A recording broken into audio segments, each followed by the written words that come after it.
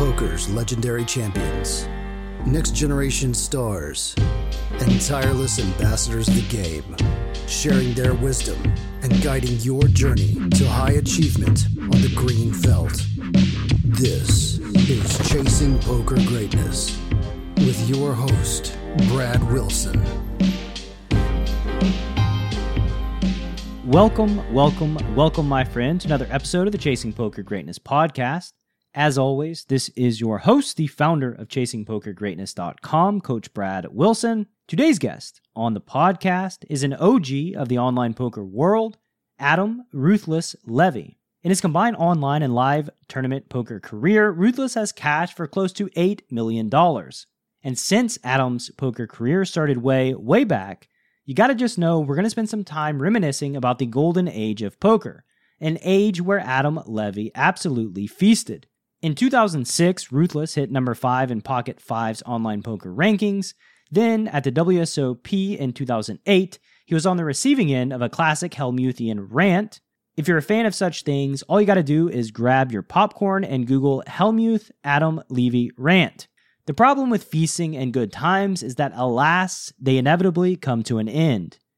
As you're about to learn in Adam Levy's case, Black Friday was an especially bitter pill to swallow because of his genuine love for everything online poker. So in today's episode with Adam Ruthless Levy, you're going to hear all about those glory days, what he got into after Black Friday, and what his life looks like today. So now, without any further ado, I bring to you online poker OG, the ruthless one, Adam Levy.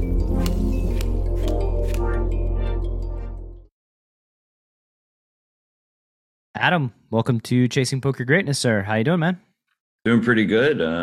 Glad to be here, and let's just talk some poker. Yeah, let's talk some poker. First question is about your journey. How'd you fall into the world of poker? What does that look like? Oh man. Well, like a lot of other poker players, Magic: The Gathering. Basically, I just was playing it growing up, and then one day, like I was actually in college at up in Gainesville. I was actually going community college, and I kind of floundering around after, going to a legit college, not doing well there. And then I'm like back in Gainesville. And what year was this, by the way? This is like 2003, like the moneymaker boom, you know? Cool. And I basically had decided that I was going to go home, like to South Florida, but there was like a month in between where I had like the rest of the, the rent, the last like 3 weeks or whatever. And that's when all of a sudden my Magic friends started playing poker, and I was like confused, like why they were doing this.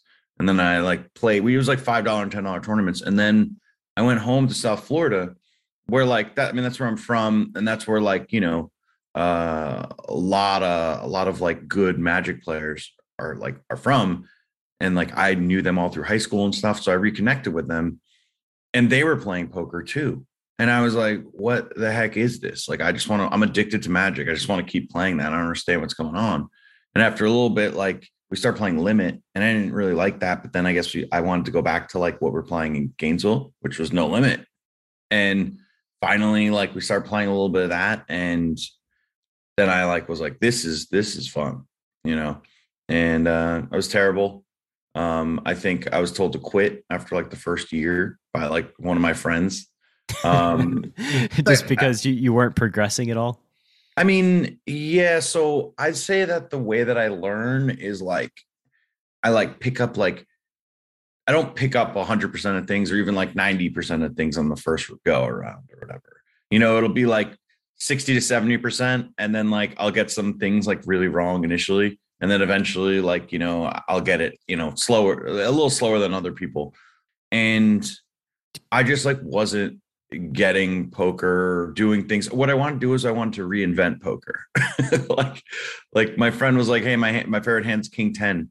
And I'm like, well, let's try it, and then I would play King 10 for no reason. Because my friend said it. And I just had an ego about it. I'm smart, I can change the game. It's no, dude, you can't change math. Yeah. You got to work within the confines of the game as it's made. Exactly. But So, and I mean, I actually love like kind of like this journey. Like these questions are great. Like what your theme of your podcast is. And like so we'll say that it's like early 2000 and well, okay. There's one crazy story that I had 6 months into my poker journey where I was so addicted to it. So I don't advise that, like not financial advice kind of thing. Like I do not advise anyone to go about their poker bankroll this way. But basically, I just knew that I could be good at this, even though I had nothing that was actually telling me that I was good at it. Like my friends were like, quit. And, I just like, I would have some wins here and there, but like nothing like big. Where do you think that came from?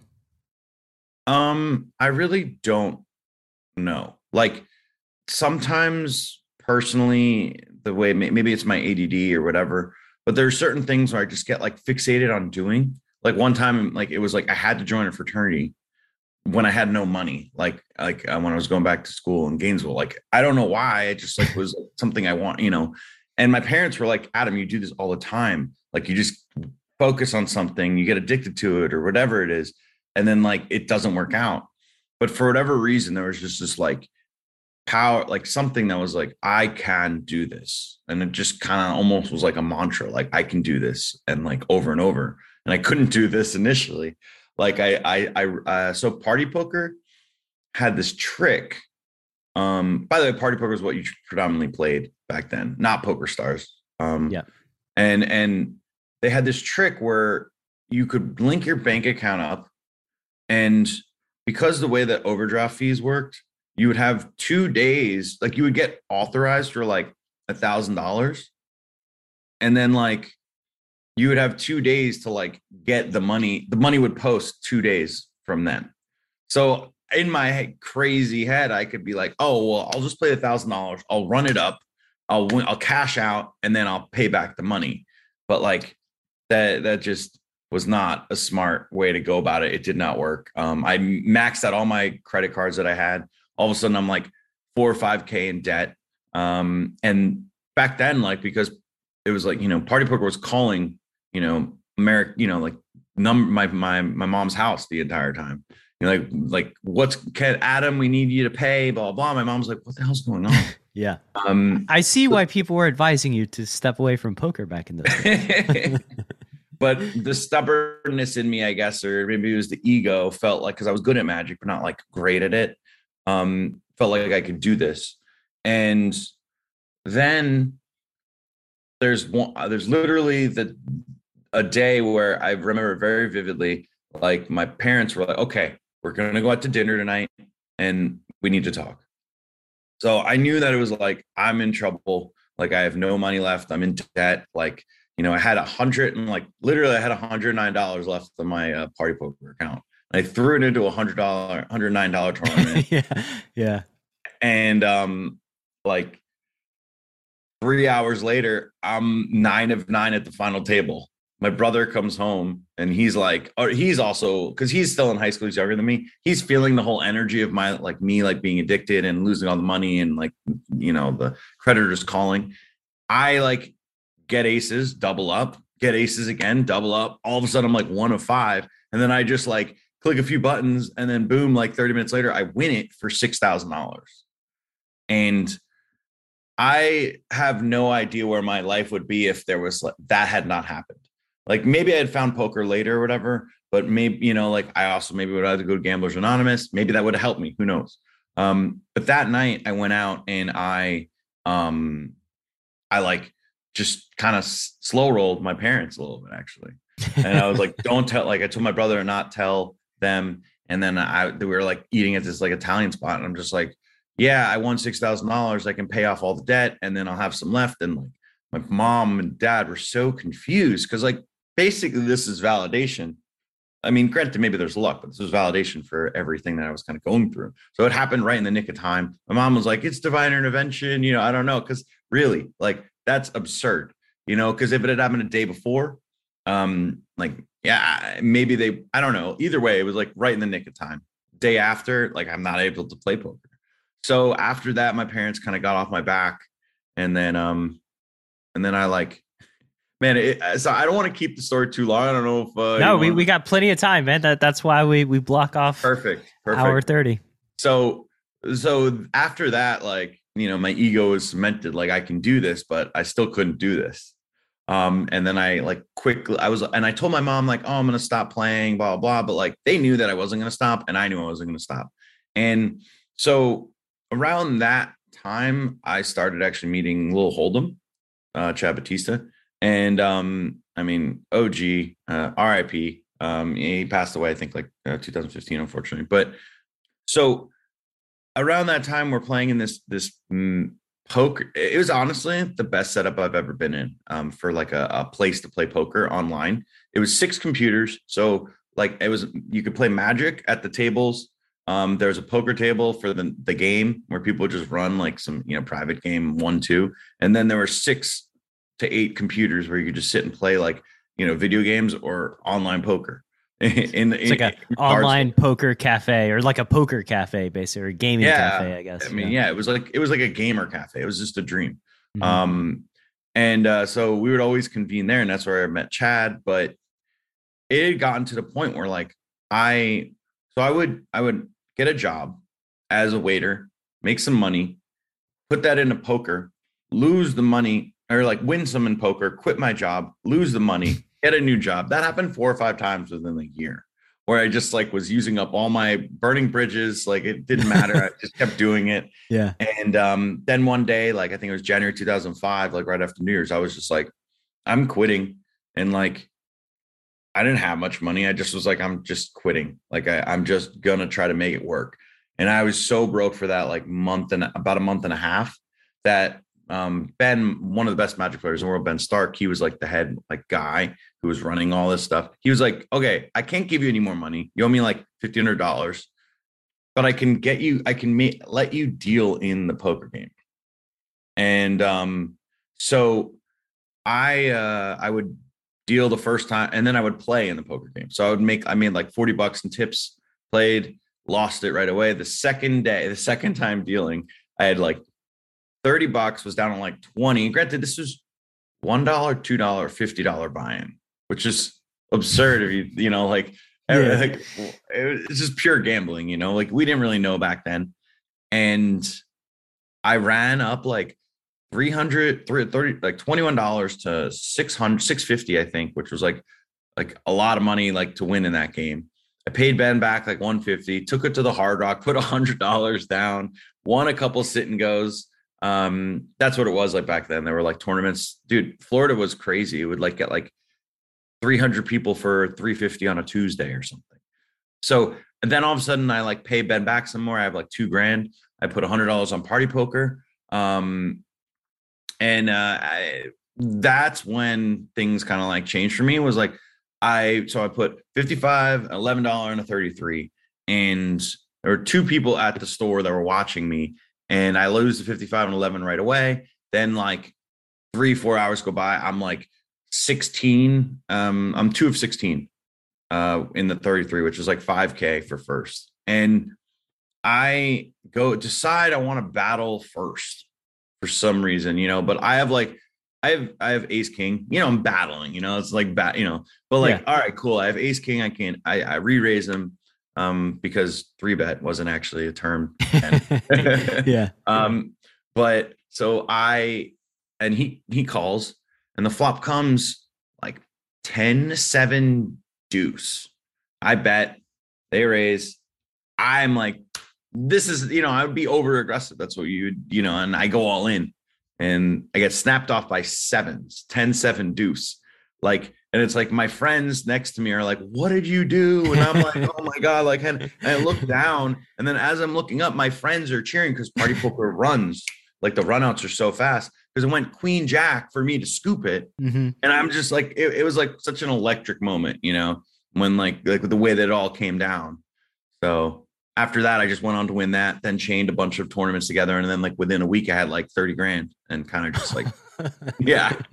Pretty crazy. Yeah, that's happened fast back in those days. I remember I was in Florida as well, and I played on Party Poker probably 2004. And those like 109s, you know, they had 215s like every day. like every day of the week, 200K guaranteed, 215. Yeah. And yeah, I put 75 on, started playing shorthanded limit hold'em, ran the 75 into like 900, like progressively starting at like 2-4, 3-6 shorthanded. And then by the end, I'm like playing 10-20 or 15-30 shorthanded, have like 900 in my account, and then buy into a 215 and wake my friend up at about 5 a.m. I'm like, yo, I just got fourth for like 15K. And all of a sudden, just have like insta bankroll from pretty much nothing. Same. Yeah, that, those were good days back on Party Poker before UIGEA. I think a lot of times on this show, people don't realize that like Party Poker was online poker back then. Yeah. Like they were everything, they were innovating too. Like the step tournaments, they had a lot of new things that were just kind of cool. Love the step tournaments. I was in there all the time. Me too. I mean, loved him.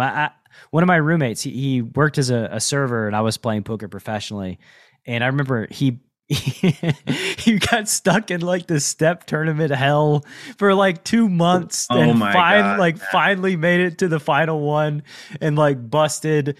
And he was so upset. That's funny. So I actually have two things to say about the steps. One was that Ben, that the guy I mentioned, Magic player, who actually still plays Magic like on Twitch, still at the top of his game. He got into a step higher, which is like, I don't know if you know the step hires. They're basically there was a 5K, right? There was like a 500, a 1K, and a 5K, something like that. It was more absurd than that. They changed it because it was too absurd. So basically, it was like 1,000 was level 5 for steps, and then for this one, it was 500 was level 1.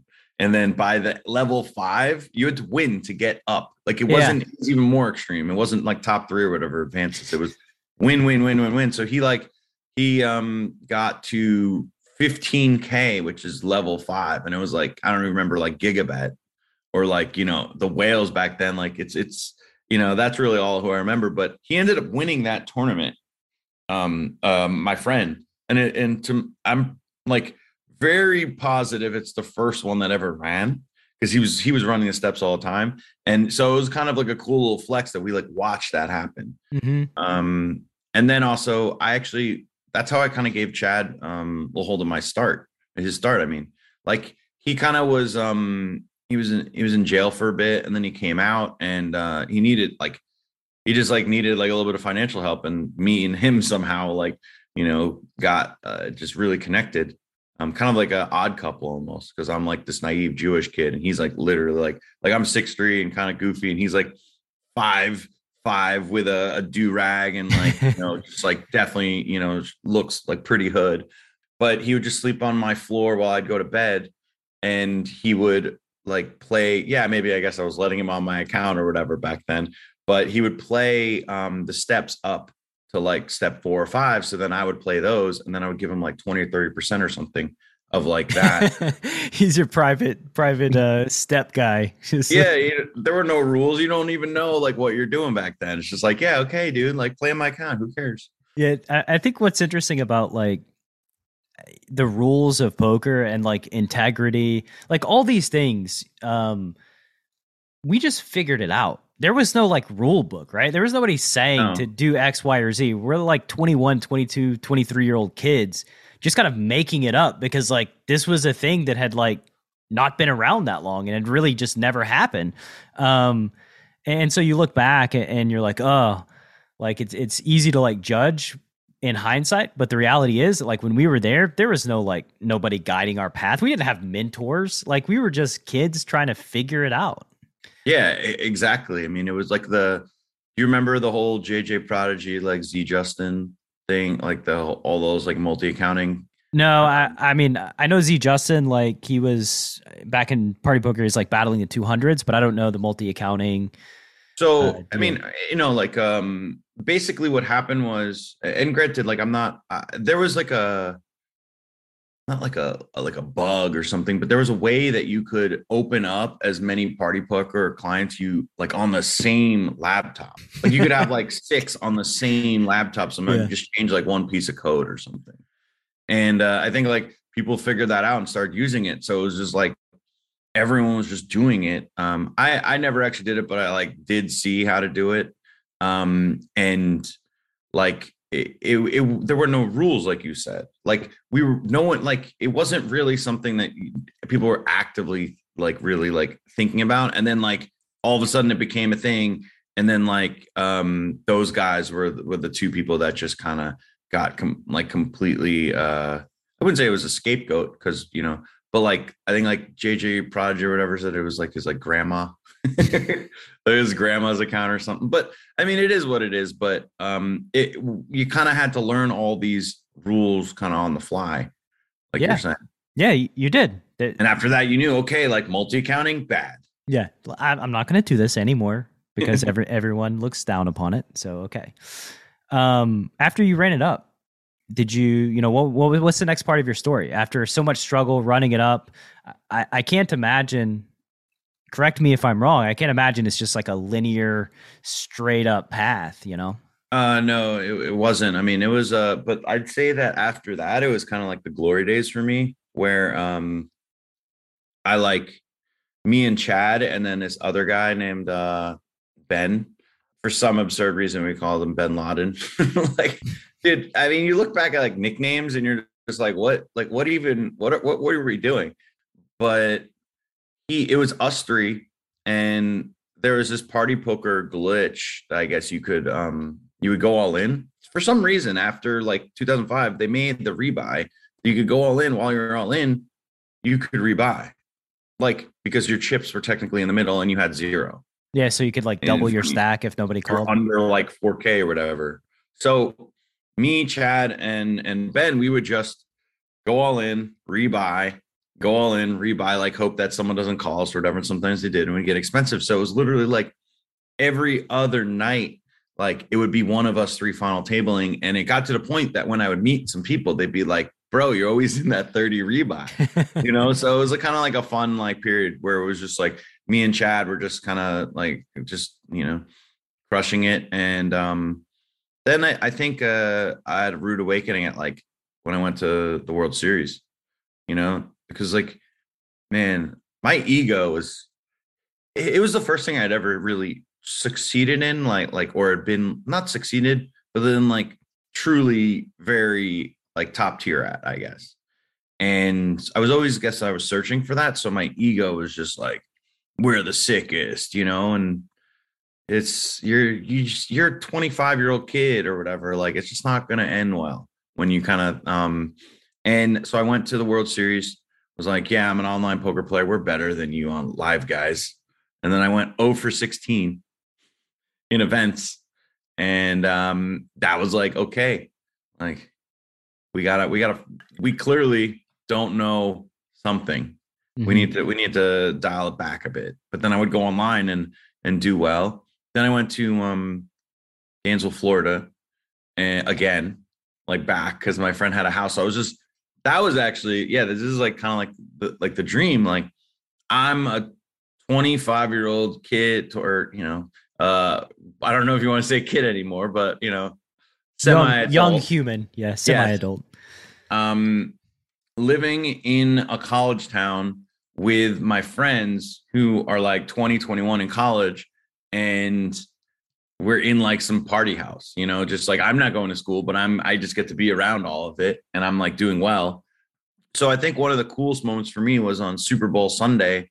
Like I ended up getting 3rd in the Sunday Million, but it was the year that Peyton Manning like blew out the opposing team. I forget like what year. I think it was like 2000. Well, it was like 2006 probably. But it was like such a blowout that people were not really watching during there, and there was a Super Bowl party going on. But when I got knocked out, I got a standing ovation. Like people were clapping for me. Yeah. For winning like $50,000 or whatever. And it's like, sometimes you look back and you're like, that's like almost more of a beautiful moment than making like a final table of something. Yeah. I mean, it's something that like you can't really recreate. Just the energy in the room, everybody cheering you on. What place Game did being you a get? blowout was huge too. Yeah, the game being a blowout, pretty nice. Nobody's focusing on it. I know. So after the party poker, because party poker went down after UIGEA. Yeah. And I know that you played on Ultimate Bet. You were one of their sponsored pros, because I remember you being one of their sponsored pros, because that was where I played as well. How did that come about, the sponsorship with UB? Well, I guess that's the Queen 10 hand. So you're gonna have to my research department. Okay, so you ever see the aggressive call hand? Mm-mm. No. Wow. Okay, so there's this. So I guess 2008 during the World Series, I'm playing against Phil Hellmuth, and on day 4, and I just decided to call with Queen 10, and he just yells at me. And he yells at me because I beat him. He turns a set, and I have like that gives me the nut straight. And on the river, I still have the nuts. And he just like gets extremely mad at me. And then I guess there was I guess Vanessa Russo made some comment on like the 2+2 forums saying something was an aggressive call, and like you can't make a call aggressive. And it's like, yeah, it's an oxymoron. So Phil was so mad at me that after like 2 minutes of him just kind of like being irate, he like kind of gathers himself and sits down. And I just kind of like say it was an aggressive call. And it's like if you could get inside of his mind at that present moment, it would have been like white hot with rage. It's like he like just like kind of was almost frozen by how dumb of a statement it was, but I was literally throwing it. Oh man. Yeah, I don't know how I missed that. I guess at some point I saw I was always playing cash, and at some point I guess I didn't watch all of the WSOP coverage. I'm not gonna lie, it is like one of the more iconic hands that I've like people still like talk to me about it and stuff. It's kind of funny. But yes, that I failed on the research side of the aggressive call Queen 10. I also didn't even know like that was a meme on 2+2, because I wasn't really a 2+2er back in the day. That was kind of a deep cut, like you only really knew if you were like very much like on the forums. And I actually missed the World Series that year, 2007, when all that happened. And then I just kind of like read all about it, and it was like it was a weird 2+2 drama. Because Vanessa Russo made a bad call, and someone was like told her on the forum, and she tried to defend herself. Ooh, that's those days. I mean, what I think is awesome about those days were like everybody all the top level players were all congregated like on 2+2, like just for a long time, until like card runners. And then I guess people started like splitting off into their own groups and doing their own thing. But for a long time, online poker players were on 2+2. That was where they went. That was the de facto community. Yeah, if you did anything, if you wanted to be good in poker, like you went to 2+2, and that was except for me. I was the one that didn't go to 2+2. I lurked some, but like I don't know, message boards, they just never resonated with me, and I don't know why. Like I just don't enjoy posting on them, or such a chore. Yeah, it felt like work. Like, plus it felt like too, I think in the later days of 2+2, it was like somebody posts a hand, I have a different opinion. Somebody has already given an opinion that everybody's agreed with, and I realize it's not even worth it to even express my opinion, because then it's just like I'm just going to be defending my position for the next 7 days. So I'd rather just not engage, But so that hand. Honestly, that hand alone got me the Ultimate Bet deal. And like back then, it was there was no Full Tilt or Poker Stars because of kind of like UIGA.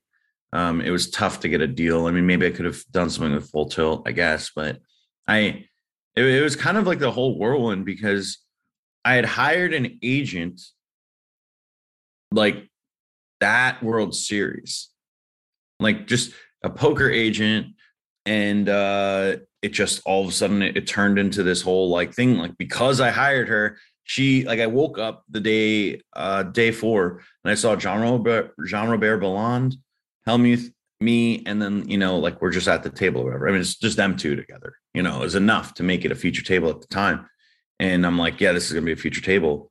And she started like talking to Ultimate Bet, and she had good connections there. And then eventually, they wanted me to be a team pro, and that was an interesting time because, like, for me personally, I definitely feel like I've gotten a little less naive over the years, but I almost always want to just kind of like believe in the good in people, which is mostly a good trait. But like for that situation, I just was like, well, I don't think they're gonna like cheat again or anything like that. But it was still like kind of like the optics wasn't that good, like weren't great for me because it's like, hey, I'm like on this. When did like, you find out about the scandal? Like you were already a pro, you were becoming a pro. What was the timeline? I had known about it. It had already happened, but I was like, it was like kind of, I think it happened in like either 2006 or 2007. And it felt like they were kind of just trying to turn the page on it.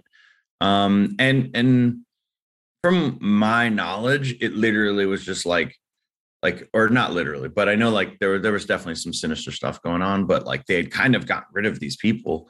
And as someone in the poker world who you don't know where your next paycheck's coming from, it's kind of hurt. You kind of have to have some form of security.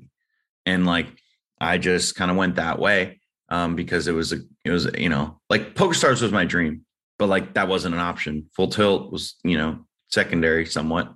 So I went there, and it was pretty stressful because I felt like I couldn't really like be myself on like social media or this or that. And it just kind of weighed on me being there. So kind of, I made like a personal vow, I guess, afterwards to just never really do anything that would put you in those kind of circumstances again. Yeah. Like, where like, even though I was really rooting for them, and like, I do think that Ultimate Bet was trying to right the ship after all of that, it still just like wore on me over the years that it wasn't worth the money. So I kind of like, now I'm in like the NFT world or whatever, and I really trying to like kind of keep that in mind, and I've kept that in mind since. If you don't mind me asking, what was the sponsored pay for like a UB Pro back then? It was stupid. Like I squandered it because I was just too much like, so a lot of the reason I ended up moving to LA, by the way. So like in 2009, I moved to LA. Like I just wanted to move out west. I had like a great year online, and I just like was living the life, and my agent was just like, you should play $35 an hour up to 2 tables, cash games. Like they're paying you and you're playing and you're getting ranked back. And I just was like, I'm so bad at cash games. I just want to play tournaments. And, I just did not play nearly as much as I should have because I was kind of just like there for the lifestyle, I guess. So instead of playing, I spent way too much money just like living in like an expensive place. But it was like, funny enough, my ex-girlfriend renegotiated the deal in 2011, like basically to get 6 figures. I was getting like 100K over, probably 100K plus, I'd say, with like 30K in buy-ins, on top of the $35 an hour, like rake back if I wanted. So it was like 2011 was setting up to be like, damn, this is like a sick year for me. But like, then Black Friday obviously happened, and then Ultimate Bet was like, yeah, we definitely don't have the money on hand to deal with this, and they folded. Yeah, they just kind of, that was it. That was the end of Ultimate Bet Black Friday. Interestingly, like it was kind of funny getting paid so long after the fact, like after Absolute Poker and UB and the DOJ and all of that kind of resolved itself, because I know there was a lot of guys on UB when it went away. There was one guy, a GUI like _88. He was buying up money like after Black Friday. He was like buying people's account balances at like pennies on the dollar and stuff. And I just wonder like what kind of sweat that was for him, like over the years, or if he was able to, I don't know. I don't even know who that is. If I could track him down, I guess I would. I think I may have met him like many years ago at like one of the World Series or one of the Ultimate Bet, like Aruba events or something. And I would always grind against that person in cash games when I was playing. Yeah, because he was grinding every day. He's like one of the like Nanonoko type guys back then. But yeah, so Black Friday hurts, I'm sure. There's like 100K per year that's just like kind of gone. But you were in LA, so that's a pretty good spot to be in if you're going to be a poker player. What happened after that? That was a weird time because like I'm actually very thankful to my ex for urging me to go outside of the country. Like, so the whole thing was it was, I guess, leading up to Black Friday, there were some signs like Full Tilt started the multi-entry tournaments where you could just like play like up to like 1K. Like you would play a tournament and it'd be multi-entry and you could play like 4 to 6 of that tournament in the same tournament. And then like if you ever got to the final table with 2 accounts, they just merged. Or you got paid out like 9th, actually, is what happened. You didn't even, 10th. And it was like, why would they be doing this? Like it started with Rush Poker, which was also just, maybe that was just like an innovation.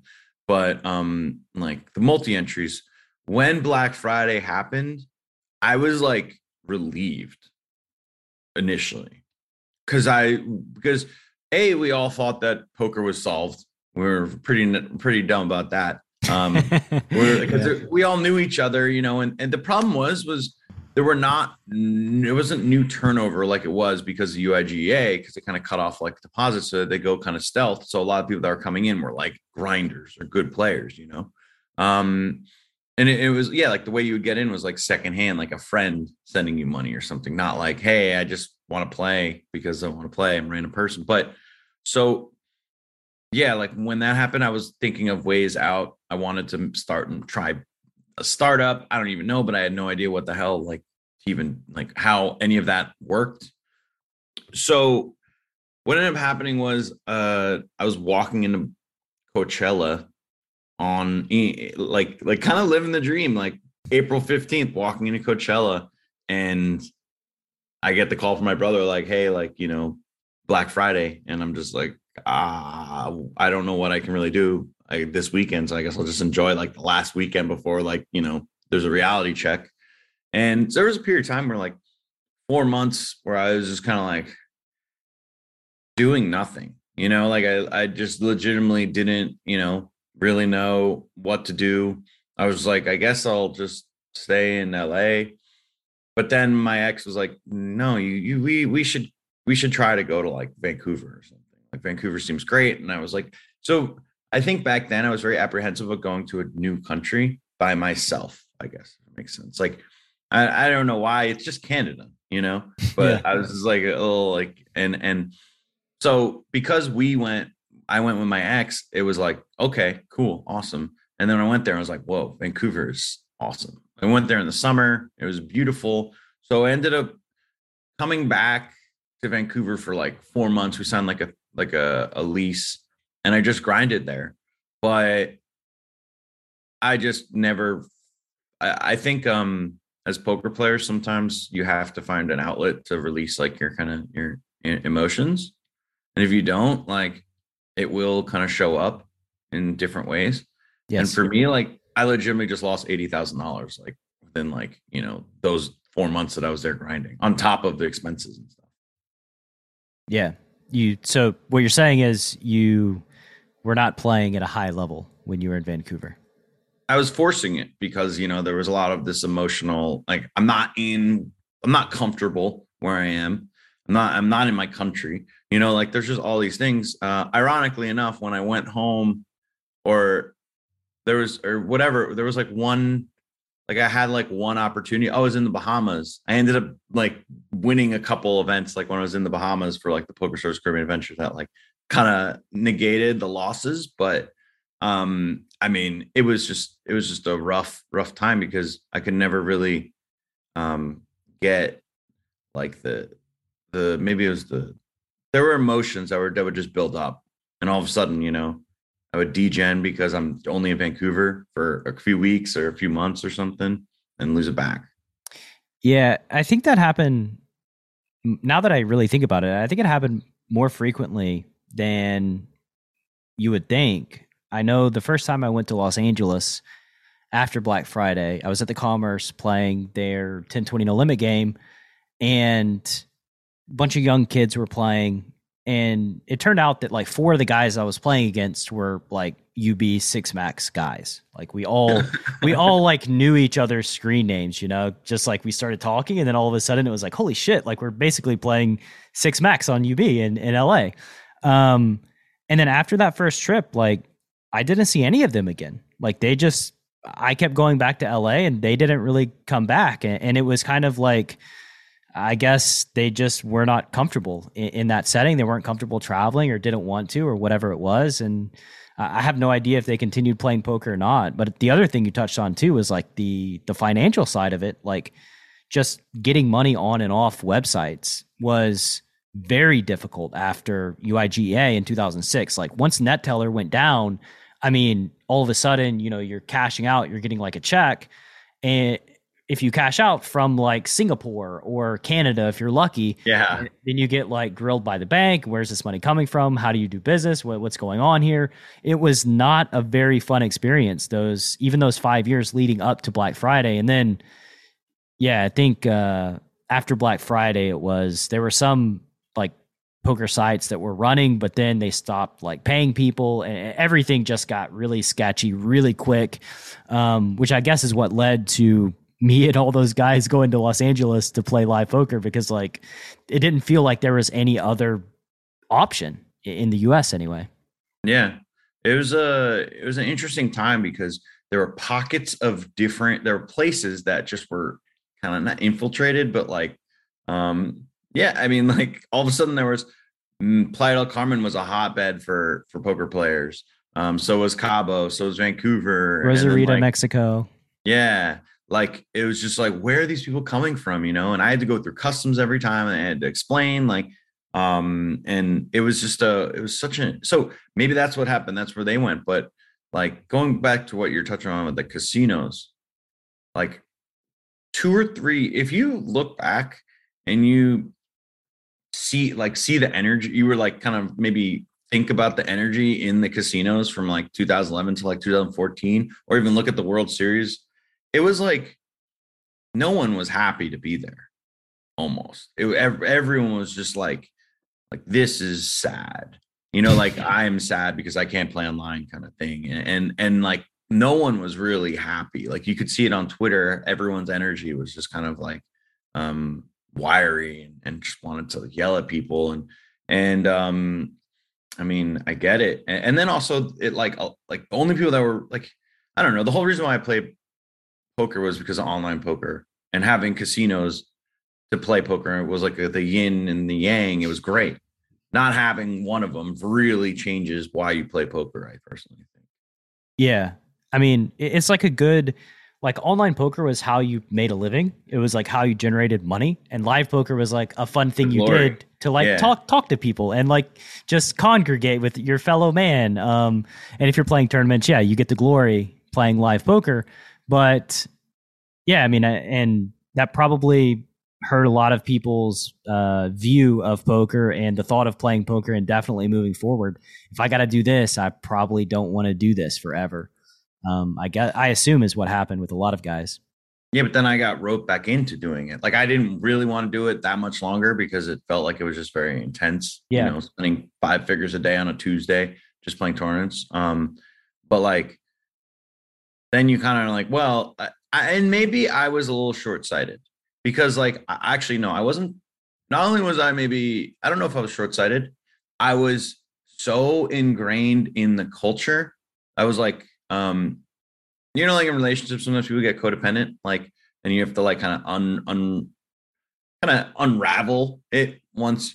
That's kind of what it would felt like with me in the poker world. Like I felt like even though there were a lot of other people who were very much like, in poker, but like they weren't as ingrained in the culture. Like it honestly, like so many people knew me within there. I was like ultimate bet, and I was doing these things in LA that were just like cool spots. And it was just, I was helping celebrities sometimes. Like it was great.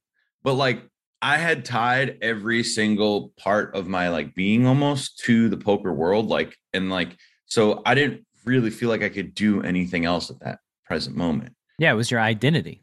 Yeah.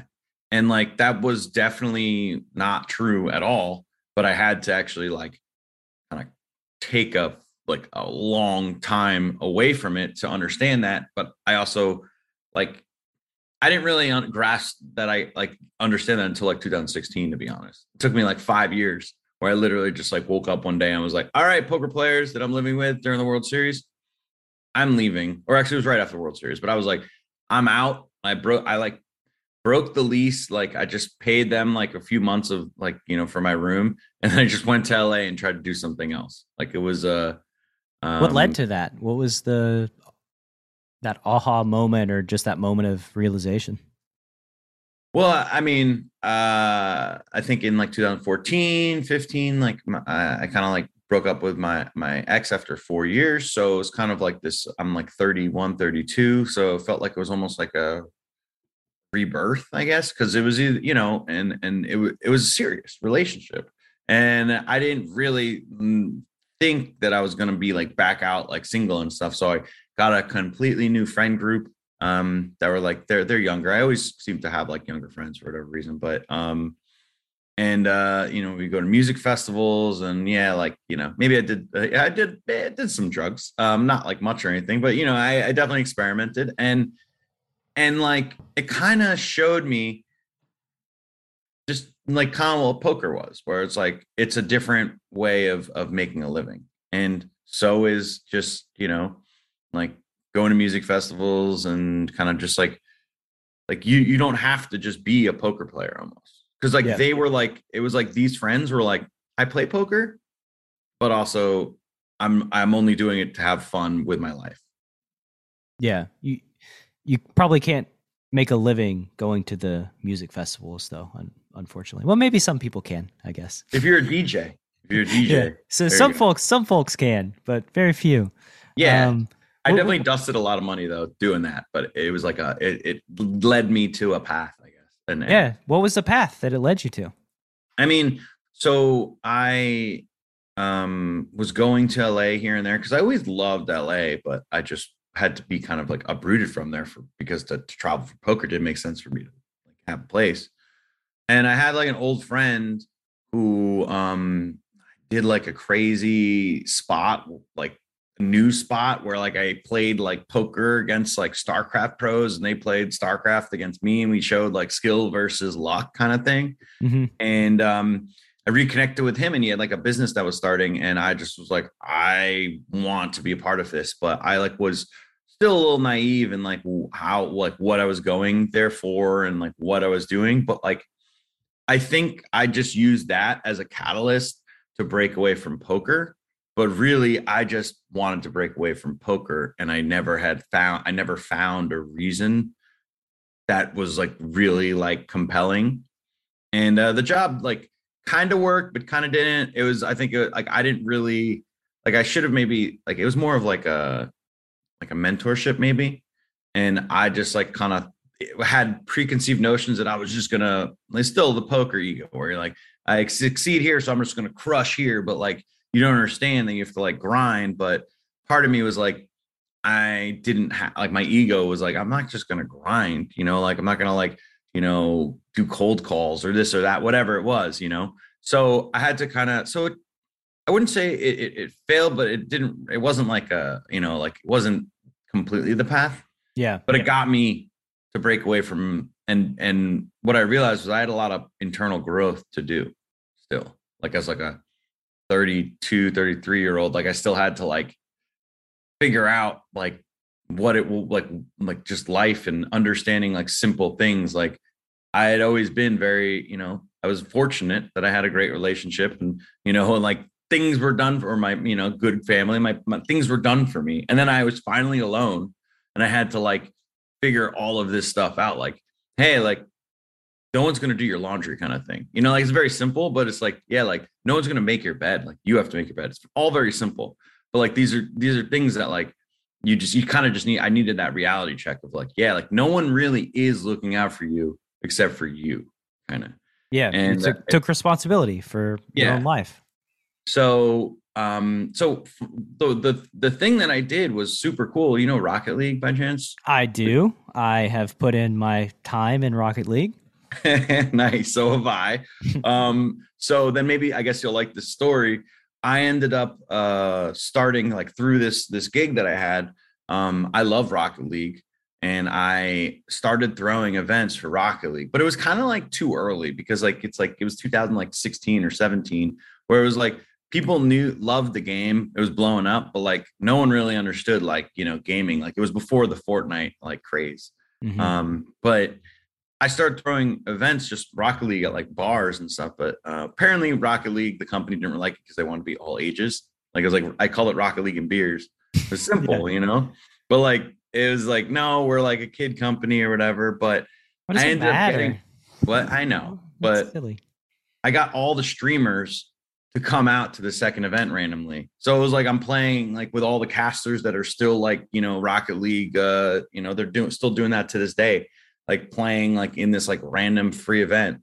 So that was super cool. And it showed me like kind of how to throw events. And then I went off on a traveling again, playing poker. It didn't really work that well, but I felt like I could. And because the Rocket League thing was cool, but I wasn't making money to sustain living in LA. And then I guess it finally kind of stuck this last time that I moved back to LA. Yeah. And what about it stuck this time? Like, what are we into today? What are you spending your passion pursuing? Well, right now it's NFTs. And I think then not only right now, I mean, I feel like I just quit my job last week as like a fraud reviewer, to pursue NFTs full time. What was the fraud reviewer gig? What did that look like?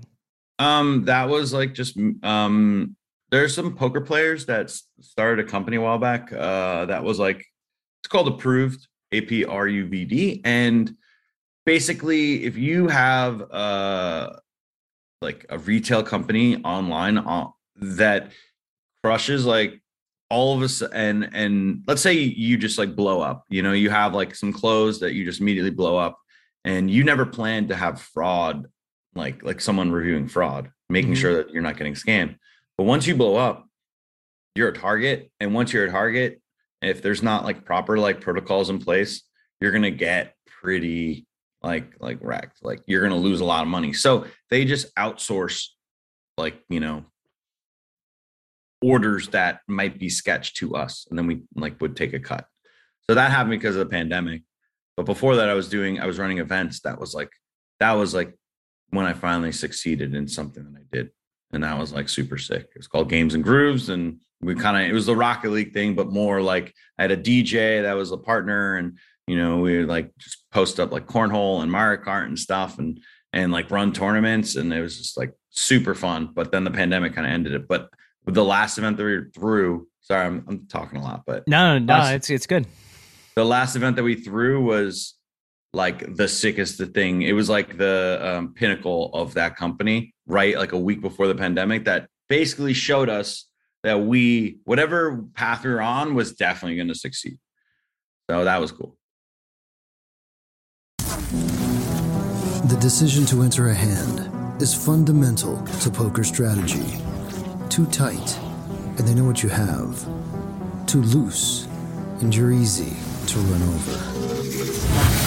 Pre-Flop Bootcamp from Chasing Poker Greatness is a comprehensive guide to locking down your pre-flop game and creating true range advantage. 8 days of guided training, over 60 optimal ranges, and access to a dedicated community of players that will push your pre-flop game from a place of weakness to your greatest strength. Go to chasingpokergreatness.com/bootcamp. Available now. John, I wanted to ask you why you decided to invest into Preflop Bootcamp. Everything that you had done with me to that point, or I had heard you do, had impressed me. I loved the podcast. I accidentally ended up in the Poker Power Hour and loved that. And then I took coaching, and then you recommended the boot camp. And at first I didn't think it was, something that would be that valuable. But I was like, everything else has been amazing. So I signed up, and then it just blew me away. And what about boot camp blew you away? Like, it started off slow. Like, I'm learning these ranges and I'm not even understanding what you're talking about. And then all of a sudden, as I start to understand what we're doing with the 3 bets, the 4 bets, and all of a sudden it just kind of hit me. And I was like, oh my God, how do I not know this stuff? This is amazing. The more I studied them, I started to understand why they were constructed sometimes. Like, I'd be like, that's why that's like that.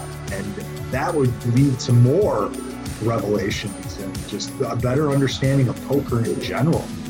Do you have any interesting takeaways from your boot camp experience? The most interesting thing about the boot camp, it's a pre-flop boot camp, but I feel like it's done as much for my post game as it did for my pre-game, just because I'm not in as many awkward and bad situations as I found myself in. When we were doing coaching before the boot camp, we couldn't get through 10, 15 minutes of tape without finding mistake after mistake. And then once we did the boot camp, it solved problems on the back end as well.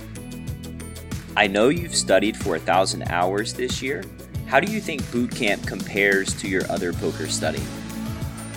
Oh, it's crazy. The boot camp is probably the most important thing I've done all year out of everything. I would give anything to go back and to know that stuff 10 years ago. I can't imagine how successful I'd be right now if I had known that stuff.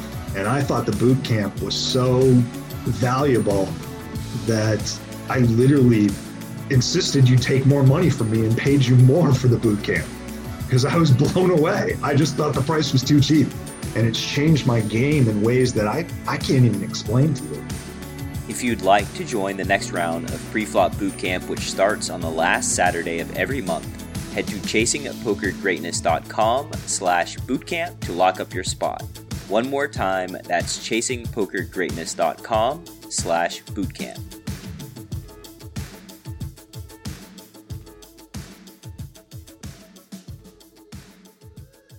Is there any plans of firing it back up like after the pandemic? I mean, I think, kind of a tough time for the event planning and coordinating business.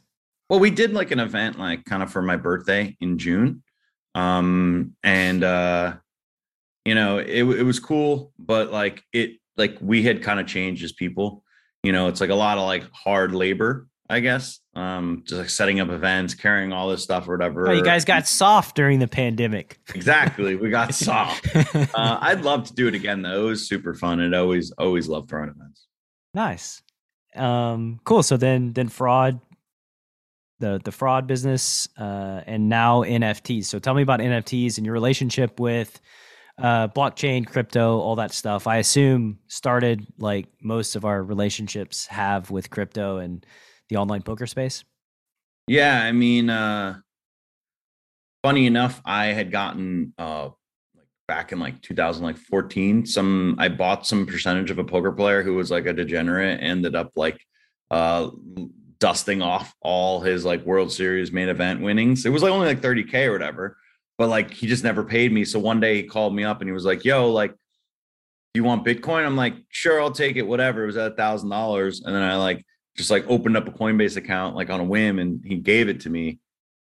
But unfortunately that was like, I didn't set like a good password because I was out and I was just like, he called me frantically and I guess they just like went in and took that Bitcoin. So that's like a bad beat story, but like, that was kind of my very first like foray and it is what it is. But like I'd always wanted to get in, but Bitcoin never truly like I got it, but it wasn't like that, like cool or anything.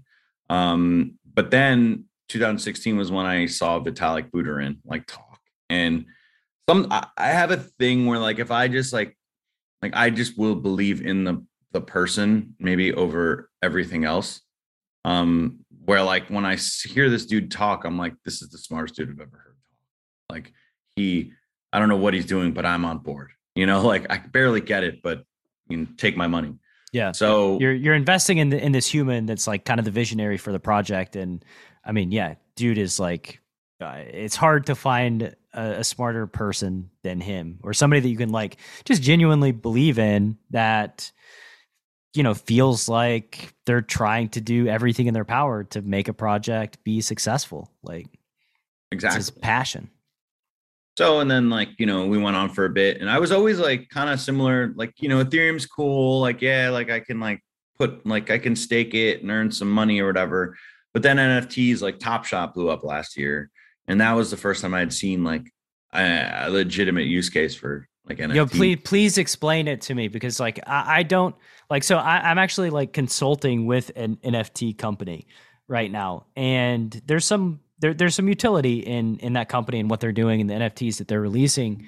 But like Top Shot, or even like a lot of the NFTs, please help me out, man. Help me understand why it's so cool, and they're not just like you know, JPEGs that are $1 million. Well, like let's just take like, you know, like the Bored Apes. Yep. Like let's say you buy one, and you decide that you can build a brand out. Like you have commercial rights, so you can do whatever you want. Like let's say it has like you know, it's trippy. You know, it's got like a little trippy kind of, the fur is trippy or whatever. You can maybe say, hey, this guy's going to be, you know, doing shrooms or whatever. You can make animation. You can make like a character around it or whatever. You can do whatever you want. Also, you can basically make that your brand. Like if you decide like, hey, like there's literally a guy on Twitter named like Captain Trippy. He bought a Trippy fur ape early on, and he's just like, that's my brand. And everyone just knows him. He's never changed his like you know, profile pic. It's basically like what would stop somebody from just having an illustrator draw up a Trippy ape? Well, it's not, I mean, you can't sell it. Like that's cool. You can have that, but you can't sell it. Only I can. And that is an issue. Actually, Twitter recently made it so, I don't know if you've seen the hexagon profiles. No, I haven't. But like if you look, some people have like hexagon instead of like a circle in their profiles, because that's saying, hey, this is a confirmed NFT. But like also you get royalties. Like let's say you make a Chasing Poker Greatness NFT, and I buy it from you for $100. You're like, cool. Like I get that. Maybe I give the marketplace like 5%, whatever. Then I am approached by someone else who wants to buy it from me for $1,000, and I sell it to them. I'll get like the money, but you get royalties on that. And that just goes on and on forever. Like, let's say you set it at 5%, then you would get 5% of the $100, which is, you know, $50. And that, or sorry, $1,000. Then now you can be making, like, think about what it's like with art. Like you know, real art.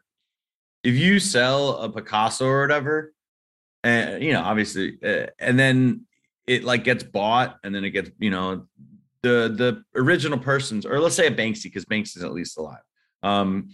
Banksy sells it, and like Banksy's not getting royalties on that, even though it was like, it's changing the way that creators create, like, or at least make money. So it's more like, instead of being kind of predatory, you know, when, you know, like the art houses or whatever, it's just like, we're in this together. And which is so huge for musicians, artists. I mean, musicians, artists, like anyone that just creates. Creators too, right? Because like an NFT, so yeah, to my understanding, non-fungible token, basically it's a thing the definition of it is that it's a thing that you pay, spend money for a thing, and the thing you get back is not the same as the money that you spent, right? I think that's how it was broken down. It's kind of like if you have let's say, you know, you have dollars, those are fungible, because they're not the exact same thing. They have a different serial code on them, or serial number, but like you can trade them back and forth. Whereas like let's say you have two houses, Yeah. or two cars. Like you would never trade a Ferrari for a Prius. You can't trade the Banksy for the same Banksy back, right? Is that the? Well, I mean, yeah, because it's like it's only one that exists. It's yeah, like you wouldn't trade a Banksy for like a stick figure. You could, it's possible to the secondary market, but like it's like they're different. They're non-fungible because they don't like kind of. You can't fudge them, man. You can't fudge them. You just can't fudge these guys. I heard someone say that it's kind of like it sounds like they're like no mushrooms allowed. You can also put behind them like educational materials or like courses or whatever you wanted, right? Behind the NFT. So the person who owns it is the only one that has access to the information.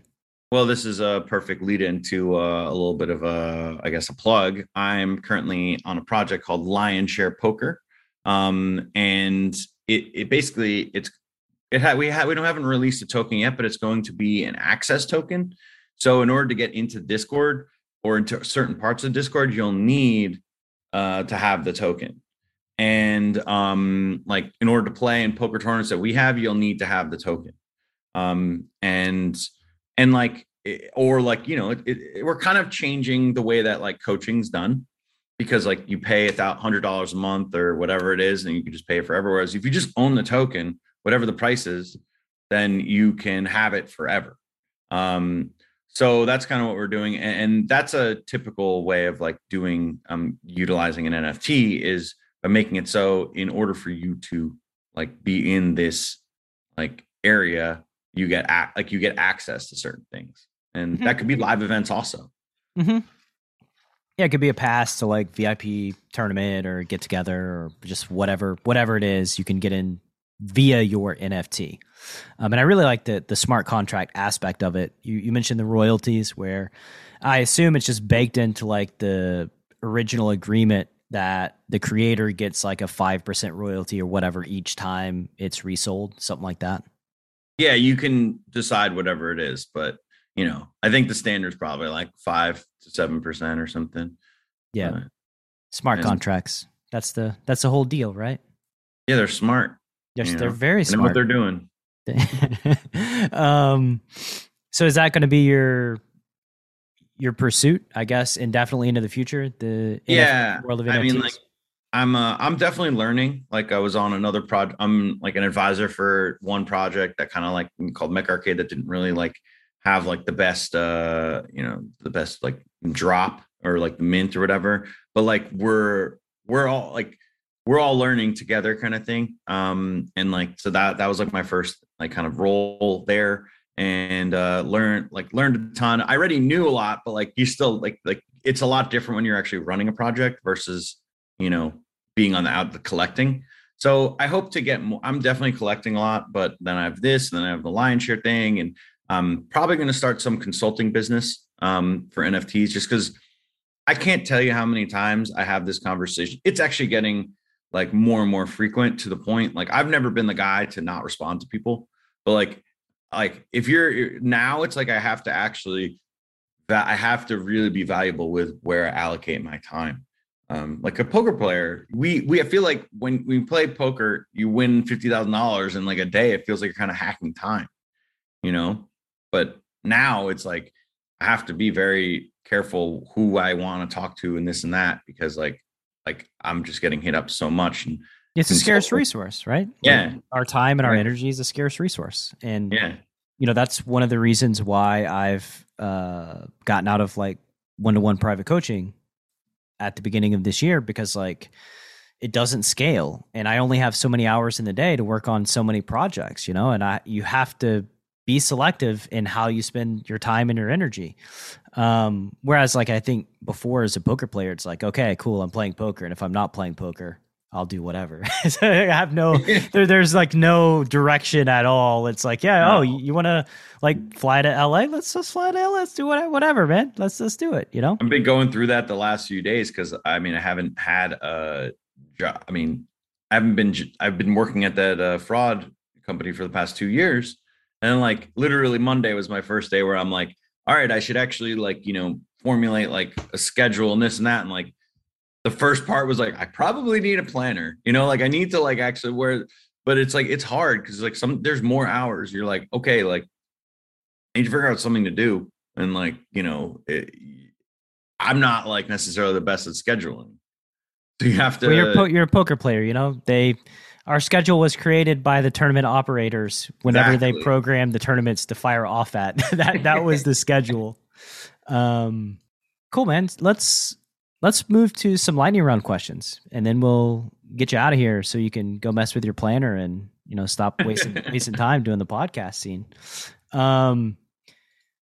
If you could gift all poker players one book to read, doesn't necessarily have to be about poker, what book would you give them? I mean, man, I haven't read in that, like, the first book I read was Phil Hellmuth's one, and I wouldn't gift that to them.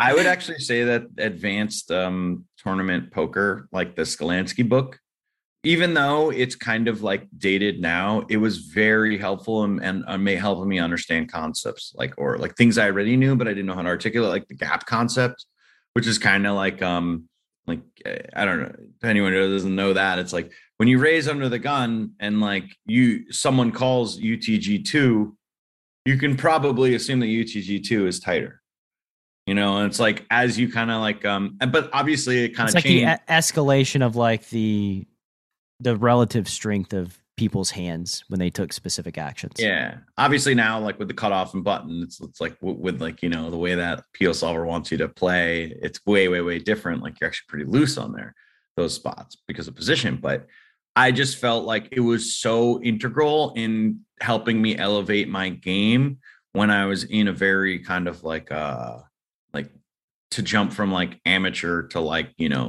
intermediate.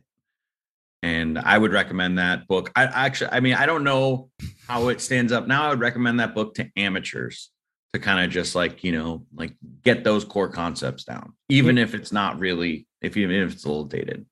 Yeah. I mean, I read that book and I remember almost nothing. Like I think I read that book when I was working at Applebee's.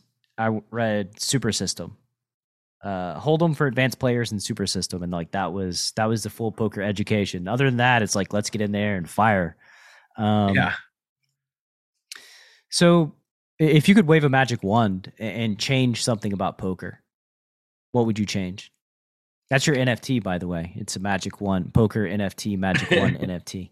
I mean, I think it's kind of just like, I just wish that online poker would still be in America. I think that's like maybe it's a simple answer, but I mean, online poker is just that's like where I really just thrived as like a poker player, or not like skill wise or anything, just like lifestyle wise, and really enjoying like kind of the whole grind of, you're not with people grinding, or you could be, but you're like online and everyone's kind of just like, having fun playing poker together. If online poker just came back tomorrow, would you invest energy into playing? Like, I would be playing almost all Sundays. Yeah. Yeah. So you'd be back in there on the weekends. Yeah, for sure. I think, I mean, I don't know. I go across the board with any sort of projection to the point to where like people ask me and I just like don't offer an opinion, but I think it's getting closer rather than farther away. Like I think that like with sports betting getting legalized kind of across the country now and daily fantasy sports, I think that like it's a matter of time. And I know that there's a lot of interest in outside platforms coming to the USA as well, which, means money spent in getting some things changed, hopefully down the line, which all of that stuff, it looks like a good sign. But again, I don't know. I'm just a poker player, but 5 to 10 years, maybe. Let's hope so. Maybe 10 years on the longer end for California, but Yeah, I mean, I think the tribal communities, they're going to fight online poker until their dying breath. Like they do not want online gambling or online poker to come, and I think that's the biggest hurdle as it relates to California specifically. If you could put up a billboard, every poker player's got to drive past on their way to the casino. What's your billboard say? It's a good question. I don't know. I mean, like, one comes to mind, but I kind of use this answer a lot, and it's just like, just fold more. Like, I know it's kind of simple, and I kind of but man, or like, What about the Queen don't 10? slow What about roll. the aggressive calls? Yeah, Levy? yeah. Oh, I like it. Just me mean just like advertising, like. Yeah, just like some little quip or quote that you think would be helpful to somebody or hurtful. I mean, I guess it's your billboard. Yeah, I mean, I would probably just be like, I don't know, never say thank you. When if like someone doesn't say nice hand, don't say thank you. Because apparently some people don't realize that. And they need a billboard for it. Yeah. Thank you. I'm guessing that doesn't go over so well. All right. So you've mentioned the project that you're working on that's near and dear to your heart. Are there any more projects you're working on that you'd like to speak about? Not really. I think those two things are kind of like the prime focus right now. And you're a digital horse owner, right? Yeah. I mean, I have a Zed Run hat on right now. Yeah. And that's super fun. Zerga Farms, which is the stable, and I have it with some friends, and it's just like I feel like that's just like that was the thing, like right after Top Shot, where everyone was just like, oh my God, this is going to be such a sick like thing to do with NFTs. And it's like, the horse is the NFT. They make it so that you'll probably be able to bet on it at some point. You're already putting up buy-ins for your own horse. And like, they have like different like attributes and this and that. And in New York, they had, so NFT NYC, there was like a meetup, and Zed Run brought like their entire team from like Australia, like the founders and stuff, to run an in-person kind of like a race. And basically what we did was we all ran like Zerga Farms and a few other, I think 11 other stables. We ran a Z1, which is the rarest asset in the game. And they're like, if you run them, you can risk losing a lot of money. So Why? I think that because they could be bad, like the way that so they could be rare, but then they could just be like lemons. Yeah, exactly. There's the good thing is the reason why Z1s are the best is because it's the first, like, it's kind of, they really model it after like horses, where it's like the lineage begins with Z1, but they have a higher percentage of being good, but the percentage is still like 25% that they're going to be good versus like, average to bad. So you're generally taking a risk. So 12 of us ran an unraced Z1 in New York at a bar, and it was super hype. Like it was so much fun. Everyone's around there rooting on, like on the big screen. They got the dude to play the trumpet, before posting. It was a great experience. And actually, this is where I got that hat. So I mean, I think Zed Run, once they do, and that was how does it work? Like, how? Like, so tell me, like, do you know how does it? How does the NFT have, like, when you pit them against each other? What is it looking at? Like, and then it's just the same forever. So, like, whatever attributes this stallion has, it just keeps those forever. So, like, the ones that suck, they just suck forever. The ones that are great, they're great forever. Kind of, but I guess the way they do it is they run like they have like 1,000 races that it can be ran, I guess, whenever and then like one of 1,000 like happens, I guess, in each race. So and it retires. No. It's just like that's how they do the algorithm. Oh, okay. So like there's variance within the races, gotcha. But also there's going to be other things like added in. Like breeding is a thing. So it could be a bad racer, good breeder, or vice versa. And then also at some point there's going to be like fatigue, or there is fatigue now. They might add in like, jockeys, or they may add turns and this and that. So weather, there's all these different things that they're adding to it to make it more complex. Yeah, that's interesting. I saw it go down, and then I saw on your Twitter page, and I was just interested in like how that goes down like functionally. It's pretty cool. Yeah. How'd your horse do? I think, there's 3 races. We placed one of them. So we got third, and which is acceptable. These were some of the best stables in the world with some of the best horses, so. Yeah. So happy. Yeah. Not a total lemon, we did good. Exactly. That's what we did not want a lemon. Yeah. Now you got to see if it's a breeder too. Maybe you got the double threat. Yeah. Cool. So yeah, final question, man. Just if somebody in the Chasing Poker Greatness audience wants to learn more about you and the projects that you're working on, where can they go? They can go to my Twitter, ROOTHLUS, or they can go to the Discord for that project, Lionshare poker.g. It's the Discord, but I don't know. I always forget the exact link, but I think it's just lionsharepoker.gg, like discord.com.